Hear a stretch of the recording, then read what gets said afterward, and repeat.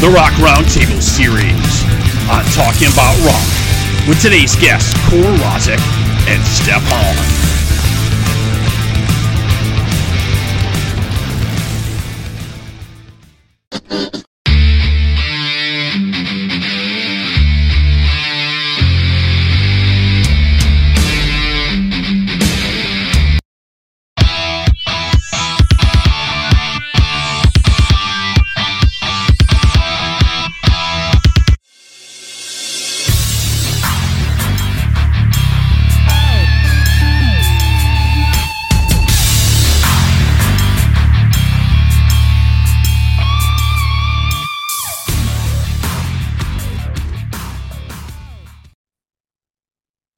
Welcome to our second episode of our Rock Roundtable series on Talking About Rock. Each episode, we bring you two special guests to discuss topics in music, media, or the entertainment world. We bring you these topics to discuss with our guest here today. So let's say hello to and meet our two guests. First, we have up returning guest Rozzik, the bastard child of New York City, fresh from his shows opening for Ace Frehley. How's it going? Going good, man. Happy New Year. Happy New Year. All right, let's also say hello and welcome to Steph, Hollywood Monsters, Sun Road, Alpha Mountain Dude, and of course, Scream Taker with Videopsy and Jim Crean. You're all over the place too, man. How you guys doing? Yeah, I'm good, thanks. Yeah. I have a lot of things going on. You are a busy guy, no doubt. So we just wanted to bring you both on here. Thank you so much for taking the time. We wanted to discuss a couple topics that we think are relevant for you guys right now. So the first thing I wanted to bring up here is obviously what's happening now, and it's been happening a while with the streaming services, right? That seems to be like the new record store, really, right? So you get the electronic thing, basically. And how does it affect, artists today? I'm looking at some numbers online, right? And so I wanted to go over them real quick here. So if you're streaming on Spotify, according to the internet, which we know is never wrong, right? You get on Spotify, you're getting like 0.00318 cents a stream, right? On Amazon, you're only getting 0.004. You're getting 0.00402, so a little bit higher on Amazon Music if you're working that out. And Apple Music is 0.008. So I guess what that basically works out to is if you get 1 million streams on Spotify, you're getting around $3,000 if you get 1 million streams, and on Apple Music, you get about $8,000. So let's start with you first, Core. How does this affect you? And do you watch this and do you see the streaming numbers? Is that something that's in your mind a lot? Yeah, absolutely. The streaming game is a strange thing. I find that I hate to sound like an old guy or something, but it's just weird. Like if you're doing a very specific niche genre, then sometimes algorithms can work to your advantage. If you're like some sort of emo band or a scene core band, or if you were an established band for a certain classic era, then yeah, the algorithms work to your favor sometimes organically. Right. But being that I've been an independent artist that was on a well-known independent label that frankly did not push me on Spotify, and my genre is kind of a mixed bag genre-wise, Spotify hasn't been too kind to me. For us to manipulate that, we'd probably have to spend a lot of money on ads, which is something we'll probably do when we release new music properly independently this year.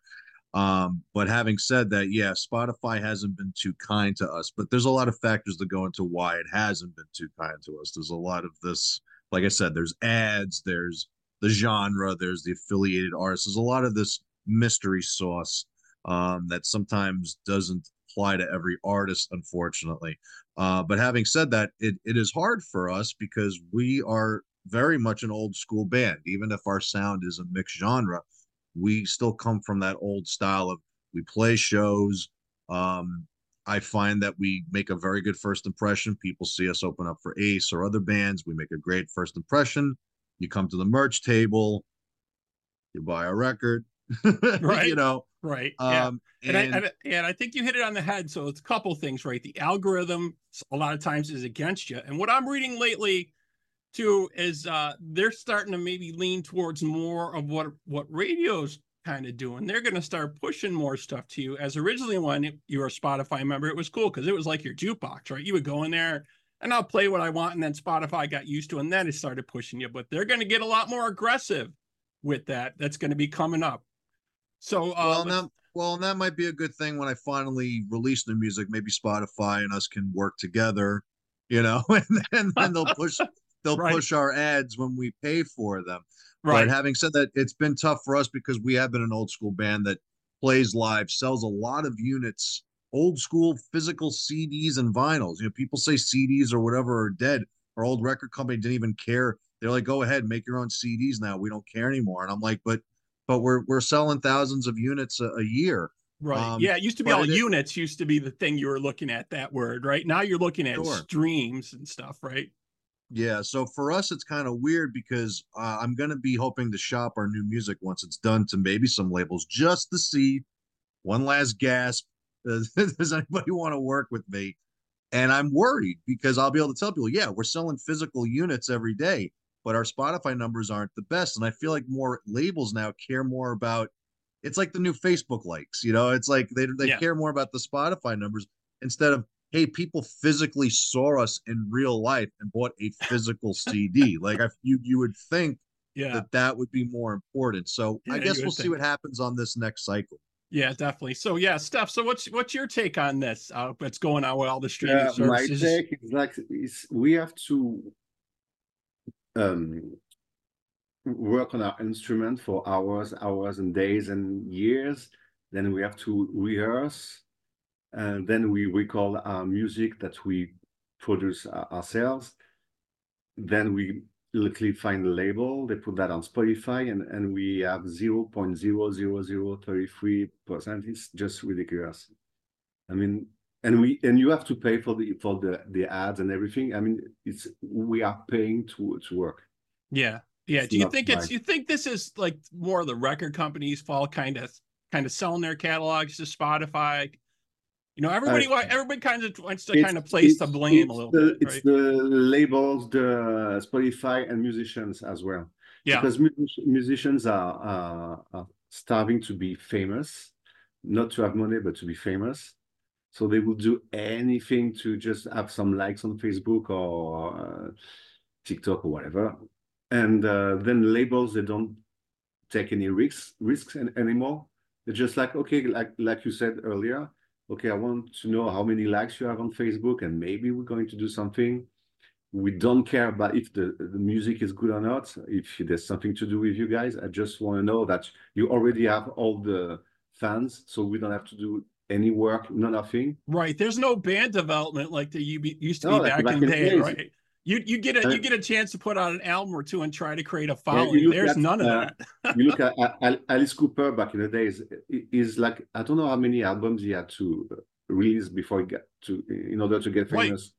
Like 3 or 4. Yeah. Yeah, it's like in the beginning, Frank Zappa, when he signed Alice Cooper, was like, I don't get your music, but I'm going to try something. Yeah. Do you think that's related like to the short attention span of the average listener? Like they don't want to give music bands a try? Do you think that's what it is, or it's just record companies saying we're not footing the bill? Because I think labels don't have any money first, and they don't, again, to take any risks. They and I think a lot of them don't care about music. Right. That's they're looking at the numbers on the spreadsheet. Yeah, that's all they're looking at. Right. Let's be honest, right? Yeah. Why is this number that, or why is this number not that? Right. So to be frank, so there's a lot of people, a lot of band who buys the views on YouTube. Right. Because I saw the numbers and I saw the price. Right. You can tell when somebody's buying views, right? You can kind of tell, right? Yeah, of course. But if you want to get 1 million views, you have to pay $3,000. Like if I remember well, I mean, it's ridiculous. So you're paying to get views, so you can sign with a label who is not going to do anything for you. It's like it's a Monty Python situation. It's like it doesn't make sense. Yeah, it's very, very crazy. I don't know what the solution is. It's just astounds me, like you were saying. You know, you guys and all the other artists spend all this time on your craft, developing these songs, working hard, you know, busting your butt, making, you know, very small amounts of money. People think you guys are all out there making all kinds of money. Touring is expensive. All this stuff's a lot of cash. Yeah, and the thing is, like, people are bitching because the ticket price for a concert is getting super expensive, but that's the only way to make money now. Right. They have to realize this is what happened with since all the music's streaming now. So there's no money made on the actual physical product. The only way artists are making money is doing shows, and that's what happened with the debacle, right? And I think people are now egotistical. I mean, when you tell them, you know what, you should buy a CD because that's going to help us. Then you have the product in your hand, but they don't care. They just want like to have the music now, just now. They want it now. Yeah. You know what I used to really like is back in the old days, right? You get something cool in the album or the CD, right? When Kiss came out with stuff, you get some stupid little cool stickers or a love gun. You know, you got all this little extra stuff back then. Now they don't want to. But what's great as well is to go to a store and buy a CD. It's like, okay, I'm going to go out. I'm going maybe to meet friends on the way. I'm going maybe to meet people in the record store. Maybe I'm going to talk to the owner. Maybe it's going to tell me to talk to me about a band I don't know about, and then maybe I'm going to end up with another CD. And that's the fact that you have to wait to buy something, that's very important. Yeah, definitely build that up. And record stores are starting to make a little bit of a comeback, at least in our area. I don't know how it is all over, but some places, yeah, here too. Yeah, the vinyl is okay now. Yeah, very, very cool. Yeah, so I guess we'll just keep an eye on this, and hopefully, you know, I'm sure it's going to get more difficult, not easier. I know a lot of bands just say forget any labels, and they put out some stuff themselves, and they try to stream it on their own sites, and I know they struggle with that. And that kind of leads into my next question, and we'll stick with you for a minute, Steph, I guess here. So what aspect would you say is most challenging for you today as an artist? Is it promotions, tour expense? What do you think is the most challenging thing for you as an artist today? Go. Yeah, do you want to take that one, Steph? It's to go on the road. The touring is the most difficult. Music, well, you're in France right now, right? Yeah, but the music thing is like it's the easiest part to write, record, play. Now it's nothing compared to all the things we have to do. I mean, we are musicians, and that used to be the difficult part, right? To get studio time and pay for, you know, producers and all that. Now you can do it wherever, right? Yeah, I have everything in my living room now. So if I have an idea, I can just go over there and I do all my stuff. Yeah. So that's why the tickets are so expensive, folks. All these expensive tour stuff. And would you agree there, Core? That's the main challenge you have as an artist. I was reading some of your history that you've gone through in the past year, and I don't know if you want to get into it or not, but you had some rough stuff on the road. You had some, you know, transportation issues, some health issues. You know, the last tour was tough for you, man. Yeah, I mean, they all happened on the same run. I literally started having a failing gallbladder, and then on the same run, my front axle just melted off. Yeah, I saw you post about that. I was like, holy crap.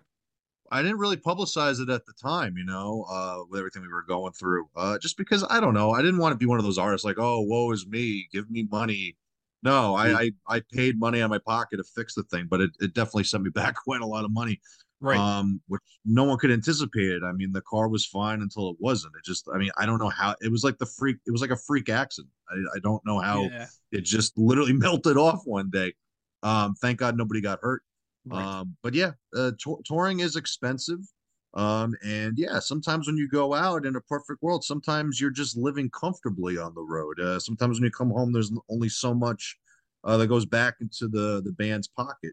You got to treat the band like a company. So sometimes even the money that's quote unquote a profit isn't exactly a profit. It's money for the next run, or it's money to make the next batch of merchandise, you know? So reinvest that into the band, right? Yeah, absolutely. Yeah. So, you know, you have to treat it like a business, and yeah, it is very hard sometimes to get into the green. So touring has been difficult in that sense, but for me personally, as an artist where I'm at, my biggest struggle has been trying to find ways to obtain a proper booking agency, to have proper representation. I'm very lucky and blessed that I'm in such a unique situation that I still self-book a lot of stuff, and I have little pockets of places where I can book myself and make an okay return. And obviously, I've been opening up for Ace Frehley now for almost 2 years, which has been fantastic. But believe it or not, for whatever reason, that still hasn't made the industry go, "Oh, okay, well, we'll sign you to our roster, and then we could put you out with this person, that person, that person." Right. For whatever reason, that hasn't materialized, and from what I'm being told, it's probably because of the Spotify numbers, and that I need to put out new music, which is what we're working on now.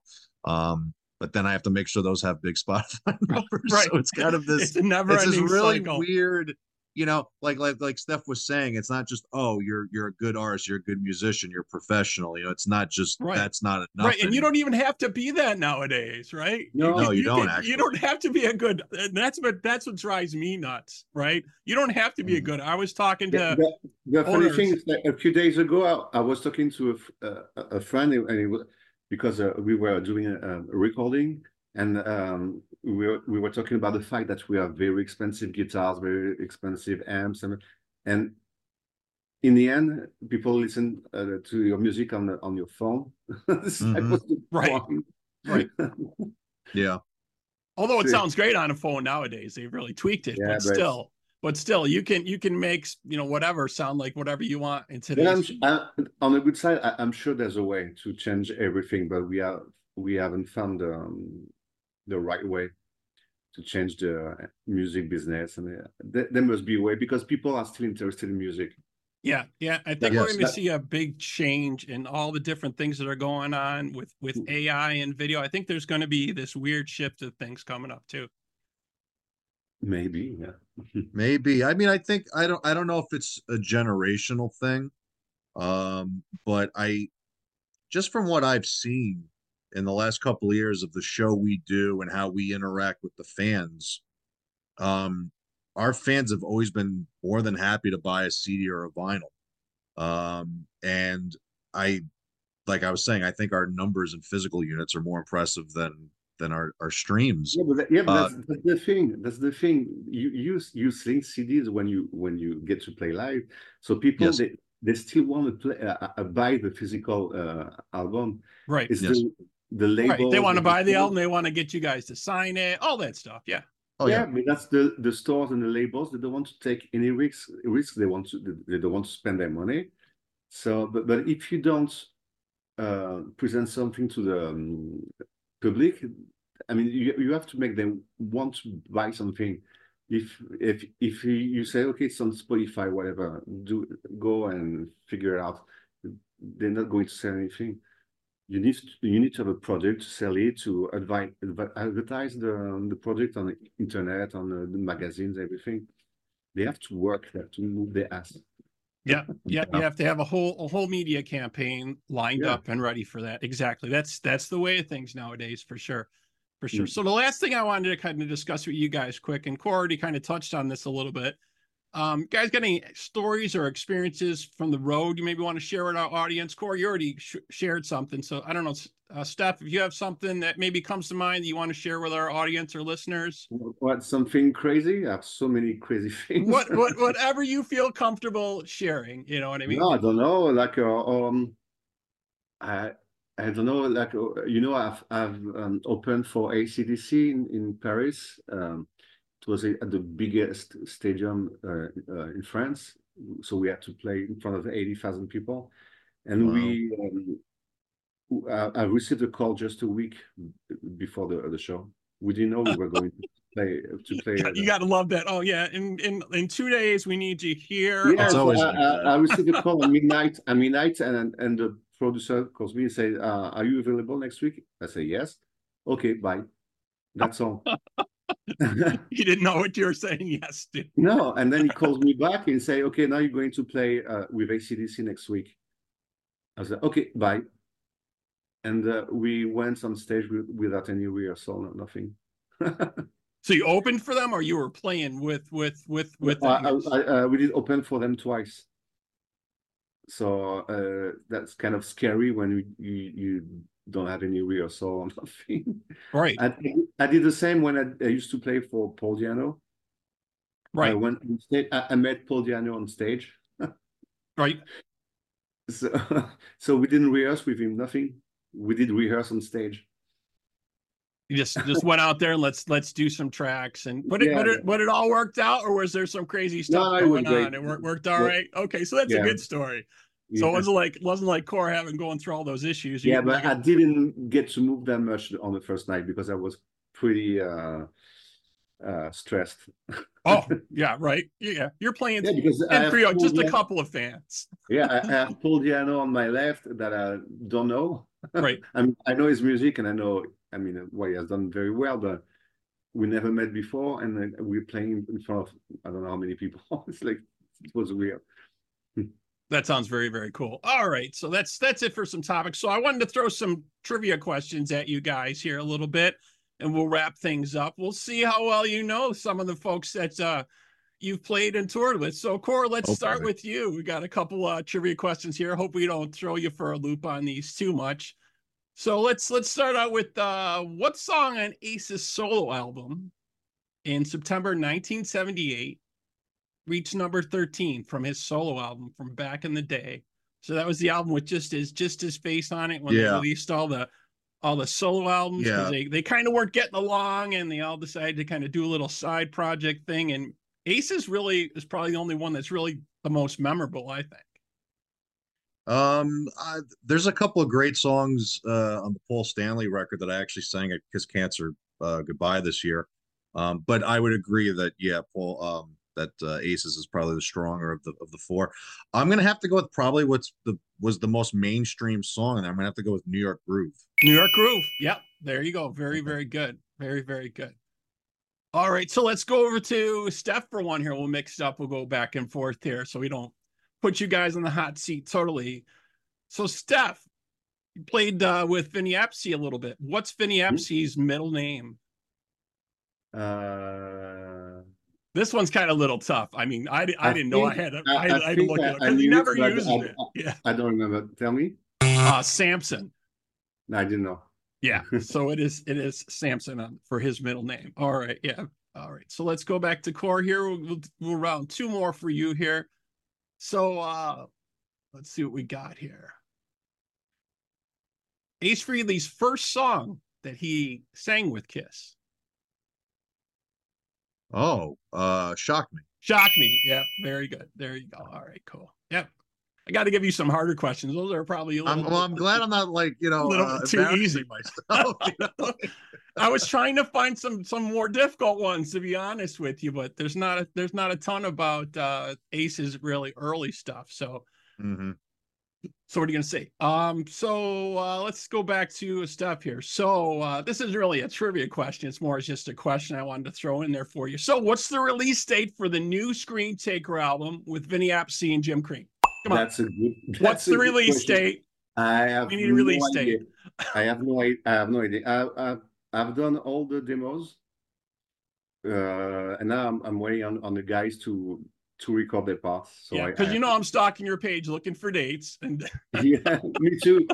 I'm looking for dates, and I'm also working on an album with Mark Bowles. Nice, excellent. Yeah, with great singer. Yeah. So the album is recorded. Now they are going to mix it now. And it's but it's not the Yngwie Malmsteen thingy, it's more rock, more actual. There's Steve Mann on keyboards, the guy from Energy, yeah. There's I have a brain fart. I don't remember who's on the album. Oh, no worries. I'm sorry I put you on the spot there a little bit, but I know you talked about it months ago, and I'm like, where are they at with this project? So, the album with Mark Bowles should be released before the Scream Taker one. Okay. All right. Well, we hope you'll come back with us and talk Scream Taker when this is all rolling. And we got one more for Core because you are on a roll here, man.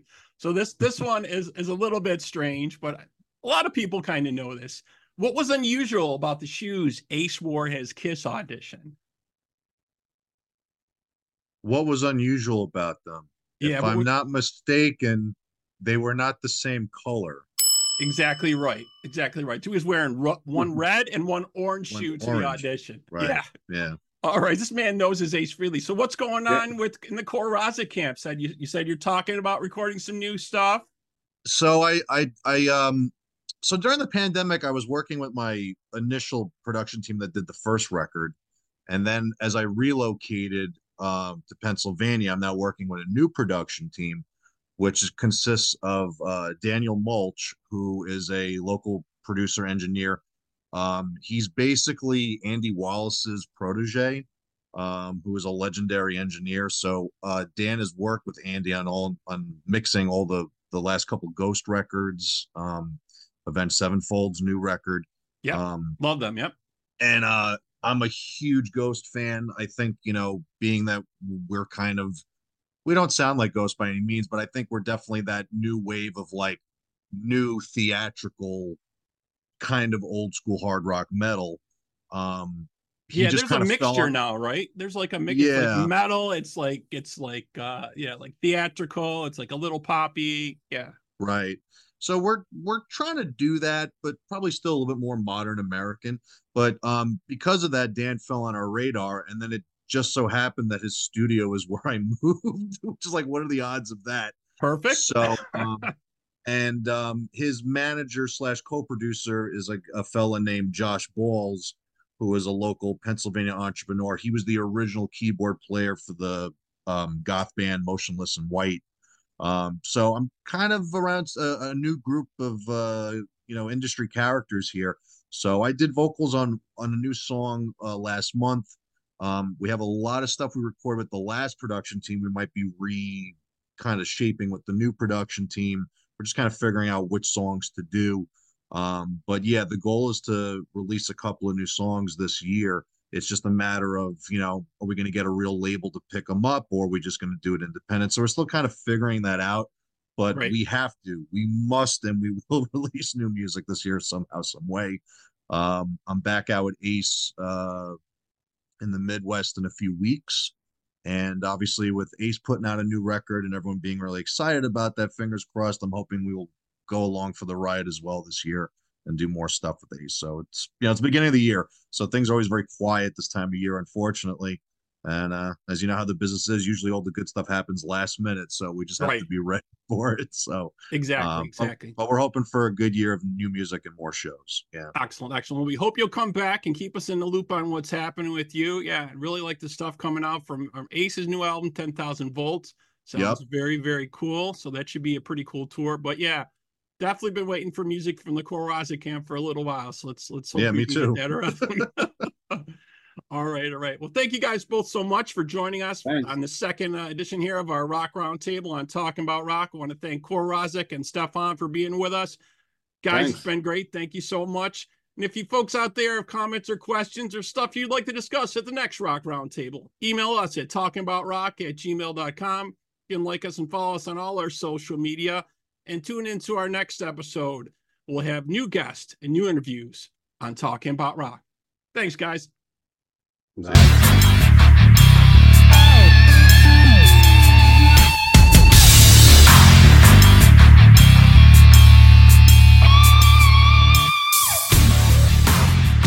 Talking About Rock is sponsored by School of Rock, North Buffalo. Call 716-317-7625 to rock.